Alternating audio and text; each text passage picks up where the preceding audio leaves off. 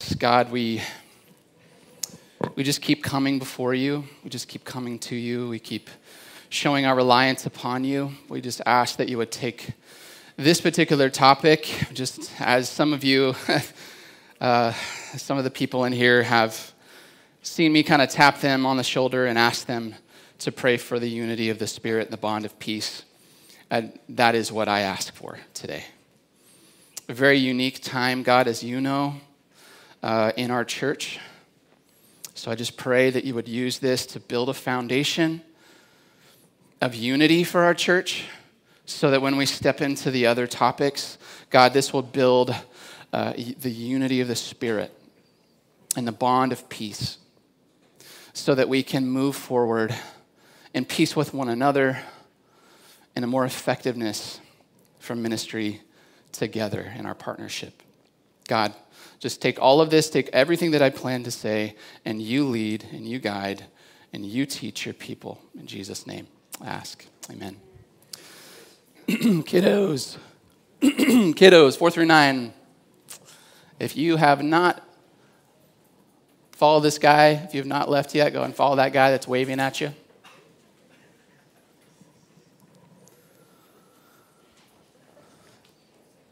You know, when you look at a little kid, you know, when you're looking at them, you realize that you're not necessarily looking as much at who they are now, but you're looking at who they're going to be someday, right? You're looking at them, and you realize that they are ultimately a person that's going to develop.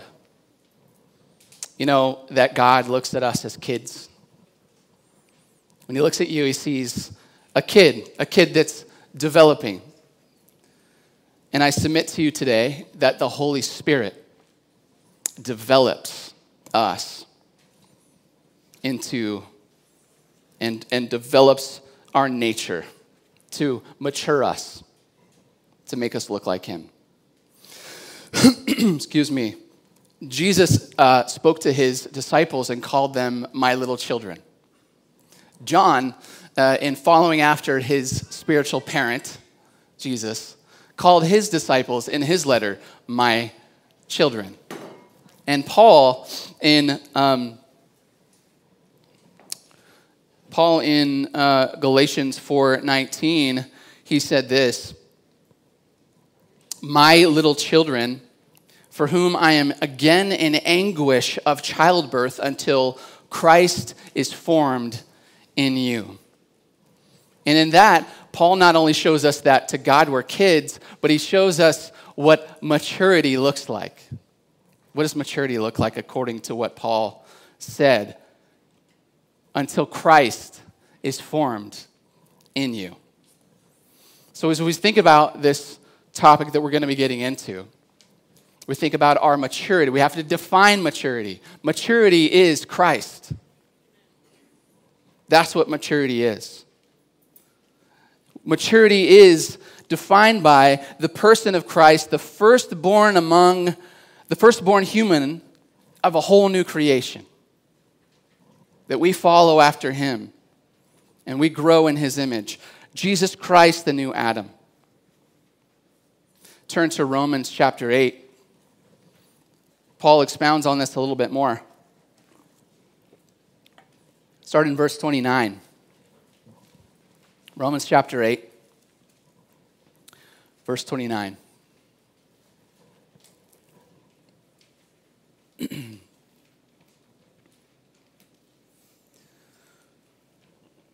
there's a lot of context before this. We'll actually come back to this passage. So we're going to kind of cut in the middle of an argument that he's making. So verse 29, for those whom he foreknew,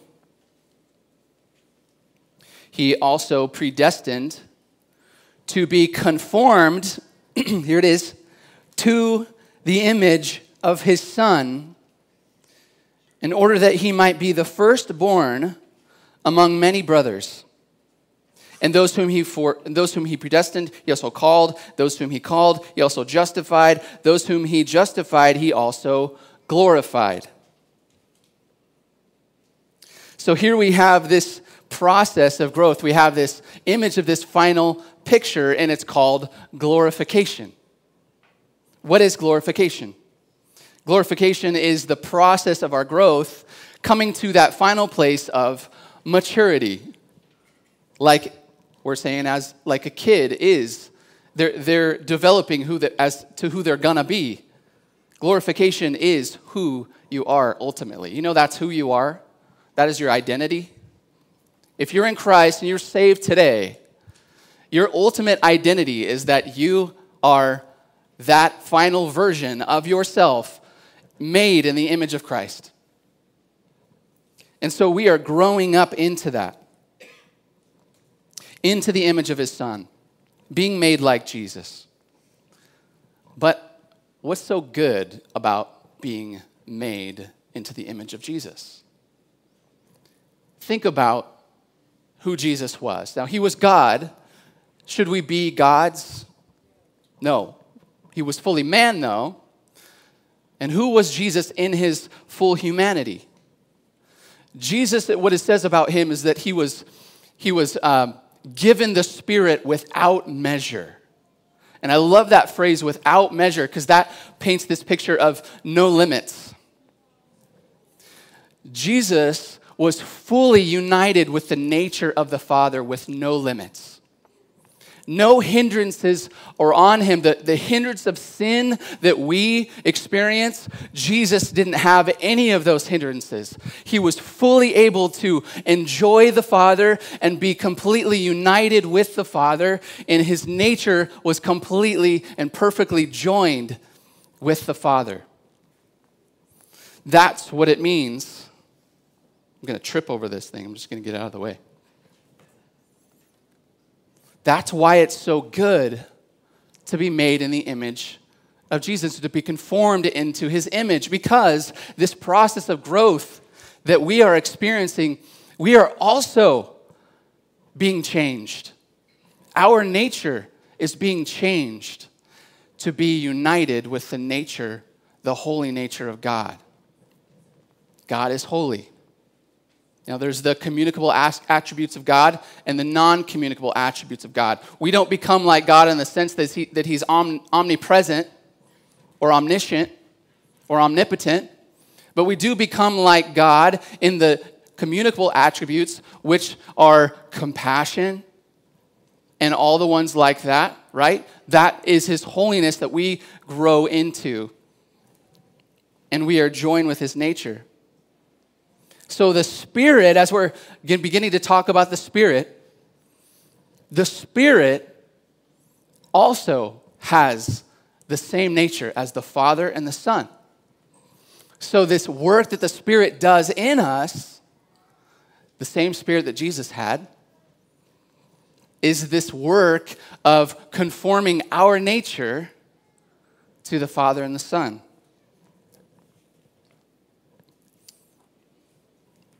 You know, the greatest thing that God could ever do for you is make you holy. Do you realize that? That is the greatest thing he could ever do for you. Why? Because he's conforming you into the same image, the same nature that he has. Why? So that you can enjoy him. You can't enjoy somebody that when you're in their presence and you're nothing like each other. You ever try to hang out with somebody who's just too different from you? And you're like, I'm sorry, just got to go find somebody who's a little bit more like me so we have something in common. You cannot enjoy God without sharing his nature. And so this process that he's forming in you is he is changing your nature so that your nature is conformed to his, so that you can enjoy him forever.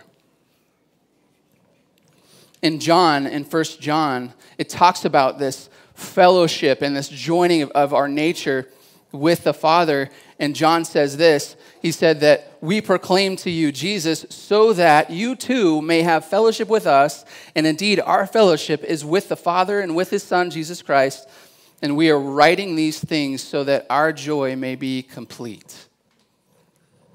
This process of your nature being conformed to his is to make your joy complete. And as we're kids need childhood development. Good childhood development. And we, as kids of God, children of God, we need childhood development. That doesn't happen without good parenting, attentive parenting. That's exactly what the Holy Spirit does. So this process of growing, as we're talking about sanctification this week, and how the Spirit sanctifies us, this process of growing is called sanctification. That's a theological term. Peter writes in his epistle, he said that the elect exiles are the elect exiles. It says, quote, according to the foreknowledge of God, the Father, in the sanctification of the Spirit, for obedience to Jesus Christ. We're in this sermon series. Just so some of you may know and some of you may not, we're in this sermon series where we're going through the Holy Spirit. The first sermon was just an introduction. Who is the Holy Spirit? Third person of the Trinity. He's a person. Okay. And then last week and this week we're covering the Holy Spirit in us. Other weeks we'll cover the Holy Spirit through us. But last week and this week we're covering the Holy Spirit in us. And specifically today, it's the Holy Spirit as He is sanctifying us. So in salvation, and the distinction between last week and this week is that in salvation, God made us holy by changing our status from guilty to righteous. In sanctification, though, God continues to make us holy by changing our nature. To boil it down even more, in salvation, God makes us holy positionally. In sanctification, God makes us holy practically. God makes us holy practically. The Holy Spirit seems to me to be one of the most practical of the persons of the Trinity. You ever known somebody that's quiet and just super practical? Like you're having a conversation with them and you're sharing with them your vision and you're like, this is going to be so awesome. And they just look at you just totally, just letting you talk for a half an hour. And they just ask questions like, how's that going to work? Like, what's step one? What does that look like? Show me, like, what now? The Holy Spirit is the one who makes things practical for us. He makes things real for us. He takes everything that the Father planned, your salvation and your sanctification, and takes it, and Jesus purchases it, and the Holy Spirit makes it practical and real for you now. The Holy Spirit actualizes everything related to the gospel in your life. Isn't that good news? So, I want to make the case that it is the Holy Spirit, though, that sanctifies us, that changes our nature, and not ourselves. We don't do this. We are not the primary agent. Now, we are involved in the process, and we'll get to that. I want to get through, and I want to make it clear. What is our part in this? But I think first, though, we have to hit the point that it is the Holy Spirit. He is the primary agent. That is in your notes. He is the primary agent of our sanctification and making us holy. The Spirit, not our willpower, brought new life when we were saved. And it is the Spirit who brings new life, which causes us to grow. At the moment of your conversion, the Spirit birthed a new child. In the process of your sanctification, the Spirit develops a child. In the moment of your conversion, the Spirit birthed a child. In the process of your sanctification, the Spirit develops and nurtures a child. He is the primary agent of your spiritual nurturing. Like we said before, good childhood development isn't really done well without very intimately involved parents that are giving custom care, good guidance, and timely teaching. It won't happen. Little children don't raise themselves. And when they do, they develop bad habits. We all know that. Some of the bad habits that I have today is because of my childhood development. I developed them then, and I still carry them now. But the Holy Spirit is the primary agent of our growth and sanctification. He is the one who nurtures us. Now, we are involved in the process. We are cooperating with the Holy Spirit, but it's not like a complementarian relationship. Like Sam and I were co-pastoring. You know, he has his lane, I have mine. But we're equal. In a marriage, you're equal, and you have specifically designed roles. That's not how it is with the Holy Spirit in us as the primary agent of our sanctification. He is leading. He is God. We are submitting, and we are following. He transforms us, not ourselves. It'd be a little bit like if Violet, my 2-year-old, if I took her with me to pay the mortgage, okay? I got her on my lap, and, I'm writing the check and just making sure that she's cooperating. She's not grabbing the pen and, scribbling. She's not grabbing the check and tearing it up. She's just cooperating with me, okay? So, all right. So you want to hold that and put it in, fold it up for me and put it in Daddy's pocket? Okay, good. All right, let's drive to the mortgage company. And you want to hold it and put it in the slot? Okay, sweet. She's cooperating with me. What if I left that to her completely? Okay, here you go, Violet, take the check. Write it. I would have a bunch of ripped up, colored on checks all over my house and a house that was given back to the bank. Now, I could be cute and I could say, come back home after we dropped off the mortgage check and say, look, Mommy, Violet paid the mortgage. But that's not entirely true. She's cooperating with the one who's responsible for paying the mortgage. In the same way, the Holy Spirit is the primary agent of your sanctification, and you cooperate with him.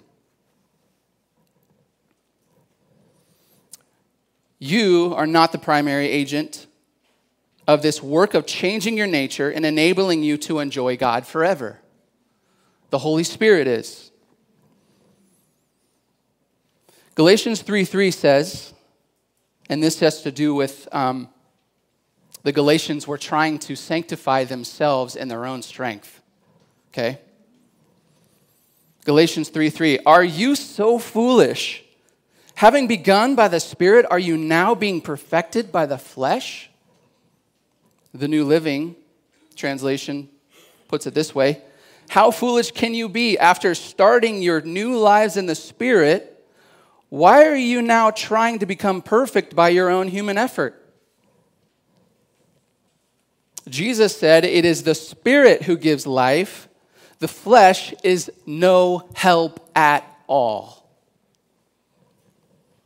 Paul declared in Romans, if by the Spirit you put to death the deeds of the body, you will live. How are you putting to death the deeds of the body? By the Spirit. Not you. You are not the primary agent. You can't do it yourself. You can't do this thing called changing your nature and being sanctified yourself. Insert another 2-year-old analogy. Violet, she's great. I love her. She's so fun. But she's in this stage, as you know, as a 2-year-old, where you're learning what you can do yourself and what you can't do yourself. The other day, it was time to put her shoes on because we need to go somewhere. And one of her favorite things to say right now is, no, I can do it myself. And so what's fun about that is that, how do they learn that they can't do it themselves best? Do I, pound it in her head, no, you can't? Oh, I could, but letting her fail works so much better. So I'm like, okay, let's put your shoes on. Go for it. Let's take a step back and just kind of watch. And you know what she said 3 seconds later? Daddy, you can do it. You can put my shoes on.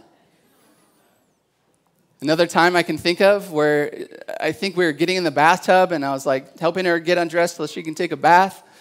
And she goes, no, I can do it myself. And I said, okay. And then a minute later she goes, Daddy, can you help me? And I was like, sure, of course.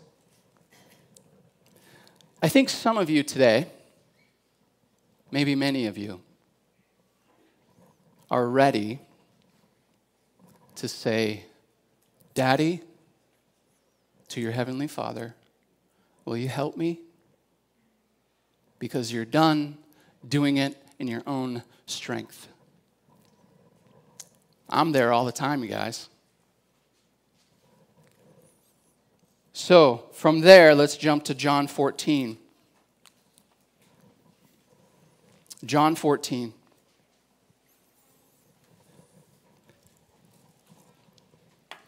In light of the fact that we need help in this process of growing, John chapter 14, starting in verse 15, he says, if you love me, you will keep my commandments. And then he says, I will ask the Father, and he will give you another helper. Help with what? Well, what did he just say?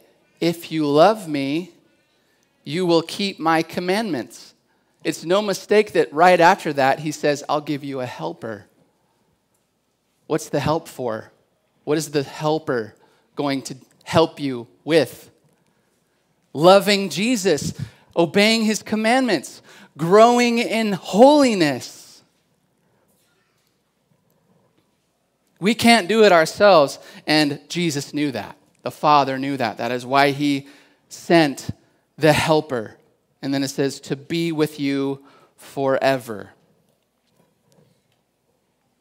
So, I think we've made the case that it is the Holy Spirit, hopefully. It is the Holy Spirit is the primary agent of your sanctification. Now I want to start asking how. How does the Holy Spirit sanctify us? I think that's when we start getting into these questions like, what should I expect the Holy Spirit to do in me? How do I identify this is the Holy Spirit working in me? I want to help with that. I want to help our church with that. So how does the Holy Spirit sanctify us, and what part do I play? What part do I play? So, though you are not the primary agent of your sanctification, you're not passive either. You don't just let go and let God, okay? You are involved in this process. You are participating. You are cooperating. We do work, we do obey, we do strive, we cooperate with the Spirit, but it's never in place of the Spirit. Philippians 2:12-13 tells us that God tells us to work hard to show the results of our salvation, obeying God with deep reverence and fear. Then it follows, for God is working in you, giving you the desire and the power to do what pleases him. So do what pleases him while God is doing the work in you to do what pleases him. That is the work of the Spirit. So we don't just empty our minds. We are guided by the holy nature of God while we work and while we pray and while we follow Jesus. So I want to help set a biblical expectation for how the Spirit sanctifies. So let's move on to the next part in your notes, which is, with our participation, the Spirit actualizes our holiness through our acts. So first, our attention, then our comprehension. Oh, I forgot my third one. I'll get there. Doesn't matter. The Spirit will give it to me when I need it. First, our attention. Our attention. The Spirit is very much interested in your attention. John 16:14 says about, as Jesus is preparing his disciples for the Holy Spirit coming, he says, "He will glorify me, for he will take what is mine and declare it to you." The Holy Spirit always glorifies Jesus. How do you know that it's the Holy Spirit? Are you being directed to the glory of Jesus? John 15. Let's skip a little bit. If you want to turn there, you can. Starting in verse 26. Jesus says, "But when the Helper comes, whom I will send to you from the Father, the Spirit of truth, who proceeds from the Father, he will," listen, "bear witness about me. And you also will bear witness because you have been with me from the beginning." So what is the Spirit doing? Bearing witness about Jesus. He's bearing witness about Jesus. When you hear the gospel, the Holy Spirit is bearing witness that Jesus is the Christ. He's the Savior, that you need him. He's confirming to you that he is Lord.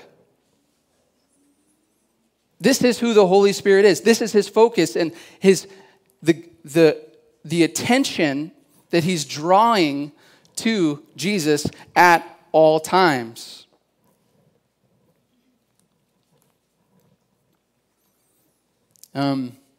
Another one, 2 Corinthians 3, if you want to turn there. 2 Corinthians 3, starting in verse 17. Actually, let's just do verse 18.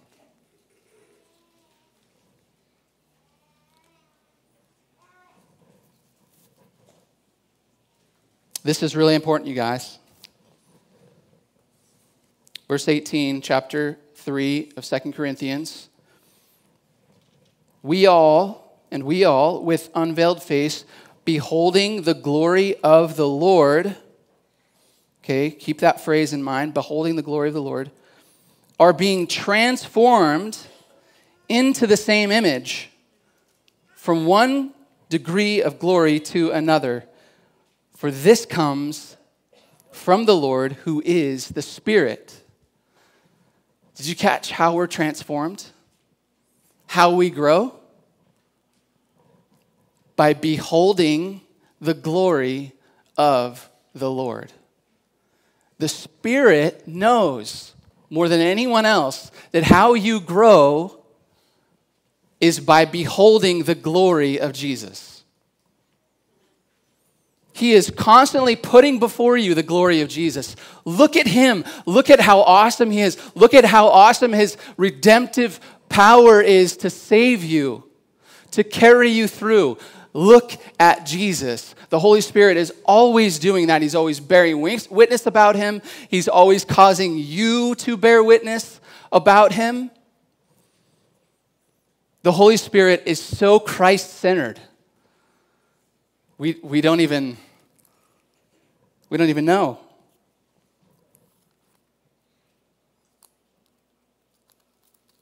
Find my place again. So, as the Holy Spirit is bringing and shining this giant spotlight on the person of Jesus constantly for you, our participation with the Spirit is to fight that same battle that the Spirit is fighting in us, and that is for our attention to be on Christ. You know, we're kind of like smartphones. We have notifications constantly being put in front of us. I'm so frustrated with Gmail because it gives me a notification that I got an email. I swipe it away, and another one comes up like a minute later. I'm like, no, I told you I didn't want it. The Holy Spirit is constantly doing that to you about Christ. Look at him. Behold him. And so our participation is, you know, when you actually want that notification, what do? You go, click. and then you linger. So do that with Christ. When the Holy Spirit's like, look at him and gaze at him and gaze at his glory. Because through that, you're going to be transformed. The Bible also tells us that when we see him, we will be like him. So beholding his glory face to face in person is going to do something to us that like, boom, we're going to be like him. Next, our comprehension. How the Spirit, with our participation, actualizes our holiness through our acts, through our comprehension. And here, I want to think about the Spirit's ministry in creating the Bible. You guys ever thought about this? This is so exciting. This has been like the kick that I've been on for the last couple weeks. Think about the ministry of the Spirit in putting together the Bible, okay? You have 66 books, 40 authors, over a span of 1,500 years, all with one singular, unified message about the gospel and one author, God the Spirit. 2 Timothy 3:16 says, all Scripture is breathed out by God and is profitable for, catch this, this is our formation, you guys, for teaching and reproof and correction and training in righteousness, that the man of God may be complete and equipped for every good work. All Scripture is God-breathed. You know, this word, God-breathed, is one word. It's actually a combination between the word God and the word for spirit. So it's like God pneuma, basically. The word for spirit is pneuma. It's the same word that when you see the word Holy Spirit used, or the name Holy Spirit used, it's pneuma. So this, God-breathed, is basically taking two Greek words and squishing them together and saying God-breathed, God pneuma, God's breath. So it's no mistake here that he's saying that this word, this God-breathed word, this Holy Spirit, another translation says inspired. I don't think inspired quite catches it, because when I think about inspired, I think about like I was inspired to write a song. But it's more than that. It's breathing life. 2 Peter 1:21 says, for no prophecy was ever produced by the will of man. And this is talking about the prophecy where the prophets or the apostles speak and write down Scripture. No prophecy was ever produced by the will of man, but men spoke from God as they were carried along by the Holy Spirit. Ephesians 6:17 tells us that the Word of God is the sword of the Spirit. 1 Corinthians 2, if you want to turn there, you can. I'm going to read it to you. 1 Corinthians 2, starting in verse 7.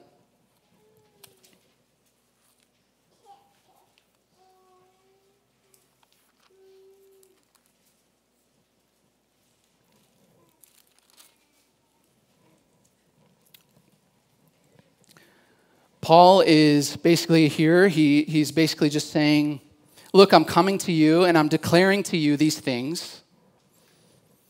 And he's kind of unpacking like what he's imparting to them. Okay, so let's start in verse 7. 1 Corinthians chapter 2. He says, but we impart a secret and hidden wisdom from God, which God decreed before the ages for our glory. None of the rulers of this age understood this, for if they had, they would not have crucified the Lord of glory. Keep going. But as it is written, what no eye has seen, nor ear heard, nor the heart of man imagined, what God has prepared for those who love him. Verse 10. These things God has revealed to us through the Spirit. What things? What things? What things were revealed through the Spirit? What things were kept secret? What are the things that no eye has seen, no ear has heard, and no heart imagined that God prepared for those who love him? The gospel. So the apostles and the prophets, they wrote down and revealed these mysteries of the gospel so that we can read it and comprehend it and understand it and be edified by it and grow by it. The mysteries of the gospel are here, you guys, and we're transformed by it. We're actually told to be transformed in Romans chapter 12. Do not be conformed to this world, but be transformed. It's our process of sanctification, you guys, being transformed. But be transformed by the renewal of your mind, that by testing you may discern what is the will of God, what is good and acceptable and perfect. So our participation with the Spirit is to fill our minds with the word that the Spirit breathed out. And let it continually renew us, continually breathe life into us. That life that was breathed into you at conversion is continually breathed into you through this process of the Spirit changing your nature. That your nature is changed through this renewal, this life. So, we pick up the sword of the Spirit, we fill our minds with the living and active word. That is how we participate with him. And we're purified and we grow. So next, we participate through our tension. Tension. So we all know that we're living in an imperfect world. We're living in a broken world, a fallen world. And there's a lot of tension that goes with that. There's a lot of struggle. There's trial. And let's go back to Romans chapter 8. Now, it is 11:14, and I'm not even close to being done. So I think we might skip our breaking up into circles, you guys. But I just think that this is super important for us to go through as a church. So I'm not going to stop my sermon. I'm just going to keep going, but I'm going to try my best to speed through the rest. That must have been Levi. So the tension that we feel as we're living in this broken world, let's go to Romans chapter 8, if you're not there yet. It's where we started. We're going to kind of put together the context here. Let's start in verse 18. For I consider that the sufferings of this present time are not worth comparing with the glory that is to be revealed to us. Now remember, guys, remember that at the very beginning we talked about glorification? This is what it's talking about. It's talking about as we are in this present time of suffering, the glory that is being revealed to us. Okay, let's keep reading. For the creation waits with eager longing for the revealing of the sons of God. For the creation was subject to futility, not willingly, but because of him who subjected it, in hope that the creation itself will be set free from the bondage of corruption and obtain the freedom of the glory of the children of God. For we know that the whole creation has been groaning together in the pains of childbirth until now. And not only the creation, but we ourselves, who have the first fruits of the Spirit, groan inwardly as we wait eagerly for adoption as sons, the redemption of our bodies. For in this hope we are saved. Now hope that is seen is not hope, for who hopes for what he sees? But if we hope for what we do not see, we wait for it with patience. All right, let's keep going. We're almost there, and that's a lot of reading. Likewise, the Spirit helps us in our weakness. For we do not know what to pray for as we ought, but the Spirit himself intercedes for us with groaning too deep for words. And he who searches hearts knows what is the mind of the Spirit, because the Spirit intercedes for the saints according to the will of God. And we know that for those who love God, all things work together for good for those who are called according to his purpose, for those whom he foreknew, and that's where we started. So that's the connection, that's the context for when we first read that. Now let me see if I can try to unpack this super quick. The Holy Spirit always directs our groans to the Father. We're all groaning. It just said, all of creation is groaning. We are groaning ourselves. We are longing for this thing that is called adoption and glorification and that final stage of glorification. And we're finally mature. We don't have to go through this process of being broken again and being disciplined again and having to encounter sickness and death, right? And we're all groaning in it. The Holy Spirit, and it actually says in Galatians 4:6, it says, because we are sons, God has sent the Spirit of his Son into our hearts, crying, Abba, Father. So the Holy Spirit is always directing your cries to the Father. Now, I think our participation in that is that we also cooperate with the Spirit and direct our cries to the Father. We direct our groans to the Father. There's a lot of different ways that we can deal with our groaning. Not grumbling, groaning, where you're just like, I don't know what to do with this. And the Spirit working in you is saying, cry out to God. Cry out to him. Don't talk to your neighbor and slander and backbite about your frustration.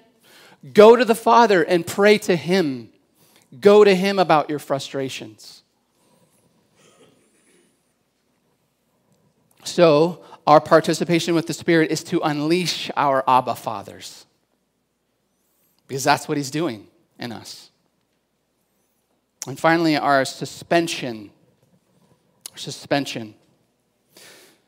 There's a lot of scripture that, I'm not even touched the tip of the iceberg, really, of all that the Spirit does in us.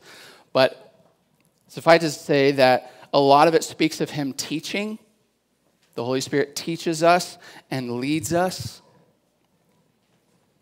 And as the Holy Spirit leads, he simultaneously suspends all other leaders, including ourselves. As he teaches, as one teacher stands up to teach, all the rest of the teachers have to sit down so that the teacher can teach. You know that the old you, your flesh, your old identity, is like a bratty little kid in a classroom that needs to sit down and shut up. So in order for you to cooperate with the Spirit, you are going to need to purposefully tell your old nature to sit down and be quiet, and you're in suspension, you're in detention. There's no place for you here. I'm not going to listen to you. You have to intentionally do that. You have to intentionally silence the voices that don't agree with the teaching of Christ, with the teaching of his commands. Stop filling your head with what you know you want to hear, and listen to what the Holy Spirit is saying, and that is the commands of God, the commands that align with his holiness, and the character that is being built in you. It's like a four-way intersection. You know, everybody has to stop except for the one car that goes. Your sinful flesh, what you want for your life that is in contradiction to God's will for your life, has to stop. And you have to let the Spirit enter the intersection. Stephen, right before he was killed, he said to his persecutors, you always resist the Spirit. The Bible also tells us not to quench the Spirit or to grieve the Spirit. As the Spirit is teaching you, as the Spirit is leading you, don't suspend him. Don't hold him back. Don't allow other teachers to go ahead and other messages to go ahead. And when you do this, you're going to see the fruit of the Spirit. love, joy, peace, patience, kindness, goodness, faithfulness, and self-control. As we let our sinful flesh, as we let the old nature, the bratty kid, as you let him forward, here's what you're going to see.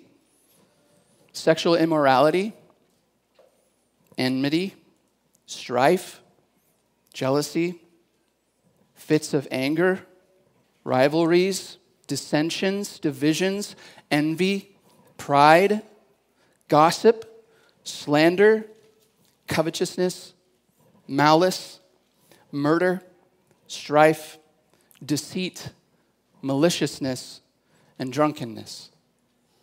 That's the works of the flesh. Those are the works of the flesh. We are called to be separate. Holiness is being separate. That is separating ourselves and stepping aside and submit to the work of the Spirit in our sanctification. So in conclusion, you think we have time?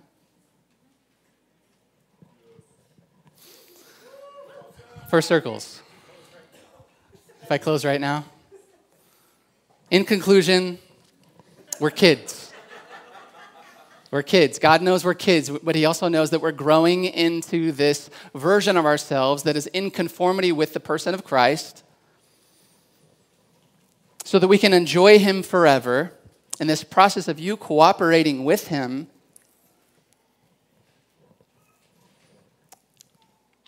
into his image.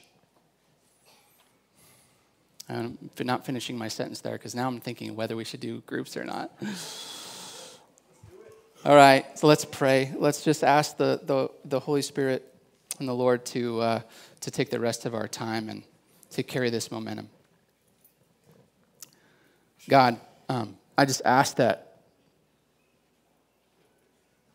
you would lead the rest of this time. God, would you actualize our holiness even in our conversation? Make it real for us. Make it applicable for us. That we can know how you are leading us and teaching us and forming us and maturing us. God, make your church mature based on your holy character. In Jesus' name, amen.